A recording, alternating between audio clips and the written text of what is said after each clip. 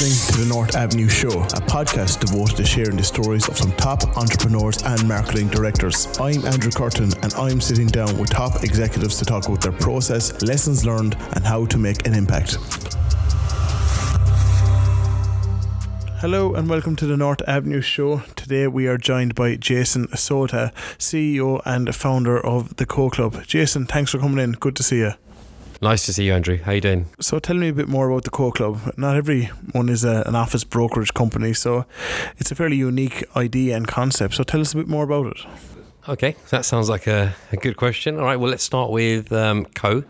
So basically we work with startups, entrepreneurs, small businesses and large businesses as well, and we are a provider of co-working space. So basically we work with clients and according to their criteria we help them find space all over the world. Kind of started off in a very basic concept of providing sort of commercial space, kind of dissected it a little bit and moved more into understanding what the client really want. Because I think it comes down to location, what kind of business you're running, where you want to be positioned in the market. So that's where we step in and we help these clients get what they want. I know you have a very unique and innovative offering, but if I'm a potential client, what's stopping me from doing it myself? Why do I have to go to you? Good question. Well, okay, to answer that question, I mean, I was on the other side. So I was, if you flip the coin, I was that person looking for space. So when I first started business, I mean, I've been in sort of various businesses in my career, and it came down to a point of, well, let me look for space so that I can actually run my other business, which was property at the time. Looked at many locations, talked to many agents, looked at a lot of commercial space all across London. At that time, it was more sort of focused on North and West London rather than the sort of South and East.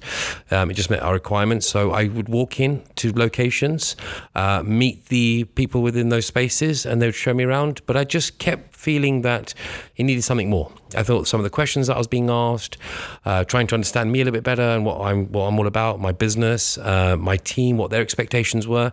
So I decided when I walked away from this particular location, probably best if I don't give the name, but I said, well, let me just try this on my own and see how this works. I wanted to get to know who the clients were rather than showing them the space, because at the end of the day, when you walk into a space, you've got four walls and you've got, a door and you've got glass. But what does it mean for someone? And why does that person want to be there? So I really wanted to understand a little bit more about who that person is, who's going to sign up to that office.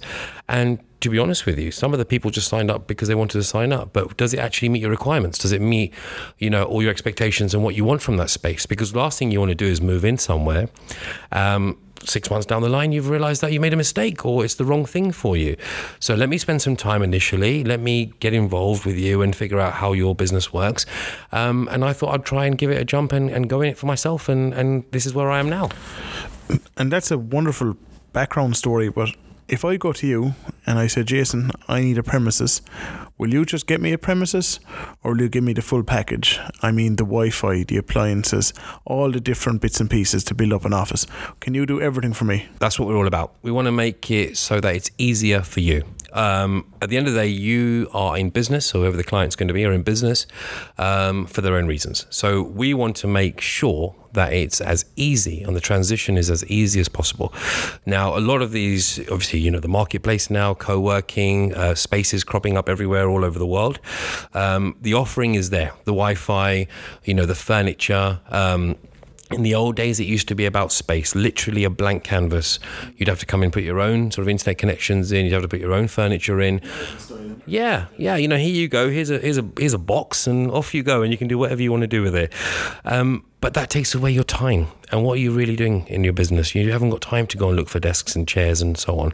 You can come to someone like us, and we'll pick your requirements for you, dissect them, and then get you a place that's going to be completely what you need. If it's fully kitted out, it's fully kitted out. If it's something that you need, where you need not so many desks, or you would like, let's say you're an interior designer and you need a bit more, let's say show space or presentation space, then let's equip your office with that. So we can help you with the whole thing. That's a wonderful offering you have. So answer this question for me, a question that really fascinates me. How did you get your first client? That's a good question. I think, the best way to answer that one is when I opened up, because I had a physical space before this, and when I opened up the office doors, I decided to test Facebook, and I started putting an advert on Facebook, and then I started moving on to some of the other social media platforms like Instagram, and just happened to be that someone called me out of the blue and said, I'm looking for an office space. Can I come in today? And I think the time was probably around sort of 5, 6 in the evening. And he decided that he was going to walk in at 9 o'clock. So he walked in at 9 p.m. I waited for this particular gentleman, told me that he'd seen the advert that we've been obviously putting out on social media, and then took a space for me there and then. We signed an agreement. He paid the deposit the next day, and 3 days later he was in. But at that time it showed me how powerful social media is. It's always good to hear social media is having a good effect on B2B companies. But just as a matter of interest, Jason, how many followers did you have on your social media platform at that particular time? Oh, I think it was only maybe 300 or 400 followers. It was very, very small. But what we did was we used sort of location service. So we put on there, this is where we're located. I decided to go a little bit out of the box at the time as well. So I put some videos up about getting lunch, in the afternoon from the canteen, because we're part of a larger setup then. So there was a sort of communal kitchen area, and then we had our own space to the side. So I'll just put up videos about, I've just grabbed this sandwich today, and we only had a very, very small number of followers. And the majority of those followers were people who were local. So for us, it really worked. But what it also did was give me the opportunity to understand how social media does work. Obviously, things are a lot different now. We have sort of our own social media teams within the Co Club who take things to a whole new level. But this was me on my own. I started off with one desk, one desktop, and one mobile, and not having a clue about Instagram or Facebook. I kind of just learnt from. Just took a chance. Yeah, and literally just picked up from YouTube. That's how I learnt. And YouTube should be everyone's best friend. It should be. And it really does work. If you're looking for the right thing, you'll find it, Oh, exactly. And we're so lucky really to have YouTube and all the courses and all the different lessons to go back. And if we do need to learn something about social media or content creation, we can always refer back to YouTube, something that they mightn't have had on years gone by, especially back in early 2000s, and obviously go back to the 90s. So tell us a bit about your pricing structure, Jason. Well, what we do is, so we work directly with the providers. So we work with the office operators. So we, think of us as a brokerage, like a real estate agency, but in the sort of a co-working space. So in terms of the end user, the client, whether they are a single occupancy person or a startup or a medium company, they don't pay us. We get paid by the provider. So it means that it's hassle-free. The transition is going to be very easy for you. Obviously, when you do come in, there's certain requirements, paying a deposit, etc. We do a small sort of company check on you as well, just to make sure everything's okay, just so that we're in accordance with the space providers as well. But generally, it's them who pays us. Now, what we are working on, actually, while you ask this question, is something quite interesting. We're working on a membership program, because we've identified that there is a need for clients. So what happens is we don't want to be just providers of space. We want to be able to give extra services. So that could include, for example, IT equipment, telecommunication, social media, even things like we're looking at coaching at the moment as well. We understand the power of coaching. I think people are very scared of that term. I think they're a bit nervous when they hear the word business coaching. But yeah, and it's everywhere. You see all over all the platforms, business coach this, business coach that. And I think if you're open-minded and you're open to the idea of working with a business coach, I think it will actually change your outlook. And I currently work with a business coach now, and so does my team. And it's changed our business, and it also aligns you. It aligns you as a business. It keeps you in focus. And as we all know, one thing about business is it's not the easiest thing to do. And it's not only easy, it can be very an isolating thing. You could be at home, you could be, just all you've got is basically your laptop, and you've got access to information on the net. And with something like business coaching, it's about accountability, it's about responsibility, it's about understanding where your business is heading. So there's all these things that we're going to now try and incorporate, which is going to be an extra value to the client. It's not just space we're talking about anymore. Things are moving. Oh, for sure. And tell us this, Jason. when you place a client, do you have a sort of retention strategy? I mean, okay, so there's a lot of statistics on this, and we've actually been doing a lot of work on it currently. Generally, when somebody moves into, I mean, obviously, once we get paid, that's it, then it's finished with. But generally, they stay within that location because we are talking about, a longevity of a business. You have got businesses that start up and then obviously close very quickly, but generally businesses will be there to stay, and if they are, they'll continue, and at the end of the day, they're producing business cards and all this sort of material, etc., to do with that location of where they are. So the idea of them sort of moving around is limited. But then we've got a new sort of way that things are now coming into the market, and it's been bounced around a lot. This word of nomad working. So the idea of you can work anywhere, anytime, anyhow you want. So there's also that. So what we're trying to do is we're trying to look at that as an avenue as well. So yeah, you could be in an office, you could be working from a beach, you could be working from anywhere that you wish to do so. But what will happen is if we go back to the sort of membership side, is the more members then that we have, the more information we can send them being a member of these are the kind of things that we're looking at doing. So retention should remain quite high. Yeah, and I suppose you guys can get very creative with your offerings, such as if I get an office off you guys and I'm expanding and just say I have a lot of equipment, video equipment or any sort of studio equipment, could I go to you guys and say, listen, my storage is getting kind of full, could you get me some sort of a storage facility, like kind of an add-on to my office? Could you actually provide that? Yeah, this is something that we actually did in our previous space. So we had storage facilities, and the reason we had that was we actually had one of our clients, and he was a photographer, a wedding photographer. So he would come in and out, didn't want to obviously carry all his equipment around. So initially started off with him just placing some of his equipment in a storage room that we also used to use. And then we decided to sort of do some work with that storage area and provide him with his own area and his own space. I think with looking at our sort of the way that we are evolving as a business, the way that the market's evolving, there is an opportunity for that as well. But it almost means that having to then change the physical outlook of buildings, the physical look, the way the building is perceived, because then what are you? Are you a co-working space with a bit of storage? Are you a storage space? And you don't want to get the market confused. But I think in terms of certain types of businesses do require storage, and obviously that is something that's on the cards to look for in the near future of how could we incorporate that for clients to make life a lot easier. That's what we're in the business for, to make their life easier. Exactly, yeah. And seeing, Jason, as you have a lot of research and statistics behind you about the working environment and what way people are going to work more remotely, or is it in a shared space, or if they're still going to traditional offices, do you think there is a shift in the market, especially for startups? Do you think startups are more inclined to have their staff work at home, or do you think there'll always be a demand to get brick and mortar offices? I think the market is, we talk about the market expanding. The co-working market, office space market is expanding at an extortionate rate.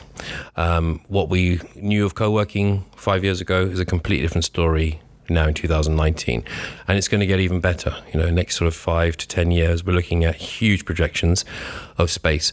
But I think to answer your question about startups, it's startups themselves are a part of how business has got to start. We have to look at stage one. Stage one is a business basically is like a baby. It's going to build, it's going to be born, it's going to start somewhere. It could start from the kitchen table, it could start from your sofa, and then it's going to evolve. Now, if you're looking at office space generally, as you increase your team, as you increase the people who are going to be required in your business, then you'll obviously make those requirements at that time. But the good thing about technology and the way that the technology is changing now is you have resources available. So you, for example, the power of Instagram or the power of Facebook, you can reach audiences. You have these apps online that can do your accountancy for you. You can even get food delivered to your office, or to your home. So things like this are making things easier. So you could then look at outsourcing or resource, or, throwing out your resources. What can I do? How can I leverage who I am and what my business does to get the maximum return? Because there are tools out there, but I think there are certain businesses that are always going to need people. They're going to need people. If you look at a hospital, for example, if you can open a hospital, you can't. You're going to need people. Surgeons, nurses. Just so that, and beds, and whatever you're going to need. So otherwise, the business wouldn't work. Oh, definitely. And I feel that if you are going after just a big brand or big client, that you kind of do have to have the office set up. You have to have a millennial, modern looking place, busy, good atmosphere, rather than just be the freelancer working from home and outsourcing some work to different countries. Because I really feel that big brands do like to associate themselves with big companies as well. I mean, they do. There is... an example of that would be, if you go to, like, for example, the YouTube office in King's Cross, it's booming. There's lots and lots of freelancers. They have sort of, I believe that they have an open door there. I think that's how they work. I mean, don't quote me on that. I need to sort of work on more information on that. But I think the idea of companies outsourcing work to, let's say, a freelancer who's then going to outsource work again. I mean, is that what you're saying? Is that your question? What I'm trying to say really is that if you're that startup and you're trying to break into the majors and get those big clients, that you have to have a big team behind you, a nice office well set up, because I do feel that them brands do want to see who they're working with, and there's a nice team behind them. They have a nice setup, they have a nice relaxed environment, and they can do work efficiently. I mean, I think we are talking... I mean, look, there's two sides of that story. I think the first part of that story is you're going to have the traditional businesses. The traditional businesses who come in and they're going to want to see your outfit. They're going to want to see where you're positioned, what area you're positioned in. I mean, you probably remember this stuff in the past where people used to take virtual offices in Mayfair to give the outlook that they're in Mayfair, and then when they... Yeah, the U1 or the W1, Berkeley Square. And people went past that. They realised that, hold on, this perception you're trying to show is not real. So that you're going to have one side of the coin where you're going to have the clients who are going to ask for meetings at your space, and they're going to want to know who you are and what you do. And they'll ask the tough questions. They'll ask who you're outsourcing to. They'll see your setup. And then you've got the other side of the coin. So you've got the coin where people are understanding now. They understand technology, and they understand the idea of leverage, because what you're doing now is you're leveraging your resources. If you've got, for example, a very good business, and your tools in that business is, say, you're the person at the front, you're the marketing person, you're the sales person. If, for example, you've got to do this, you're not good at admin, you're going to obviously outsource the admin. And if you explain to that other company who's going to approach you for business and say, look, I'm not good at the accountancy side, or I'm not good at the admin side, so I've outsourced that. However, my skills lie with the marketing. I'm going to then use, I'm going to be the man at the front, or the lady at the front. I'm going to be the person who's going to be, your point of contact. But all these other things that I'm not good at, and my skill sets that I just can't do or don't want to do, whatever the choice may be, you will then outsource those parts. But I think the way the world is changing now, and I think people are now understanding that this is the way the future is going to be. I think you're 100% right there. I think companies are realising the last few years that they're only good at a couple of things, so they're going to outsource the things that they feel they're a bit weaker at. And I think for clients, they probably have no problem with that. But that brings us to the end of the show. Thanks a lot for coming in, Jason. Oh, thank you. Well, thank you for having me, Andrew. It's been a pleasure. Likewise. So I hope you really enjoyed the show. Thanks again, Jason, for coming in, and stay tuned for next week's episode. Thanks again, Jason. Take care now. Thank you very much. You take care. Thank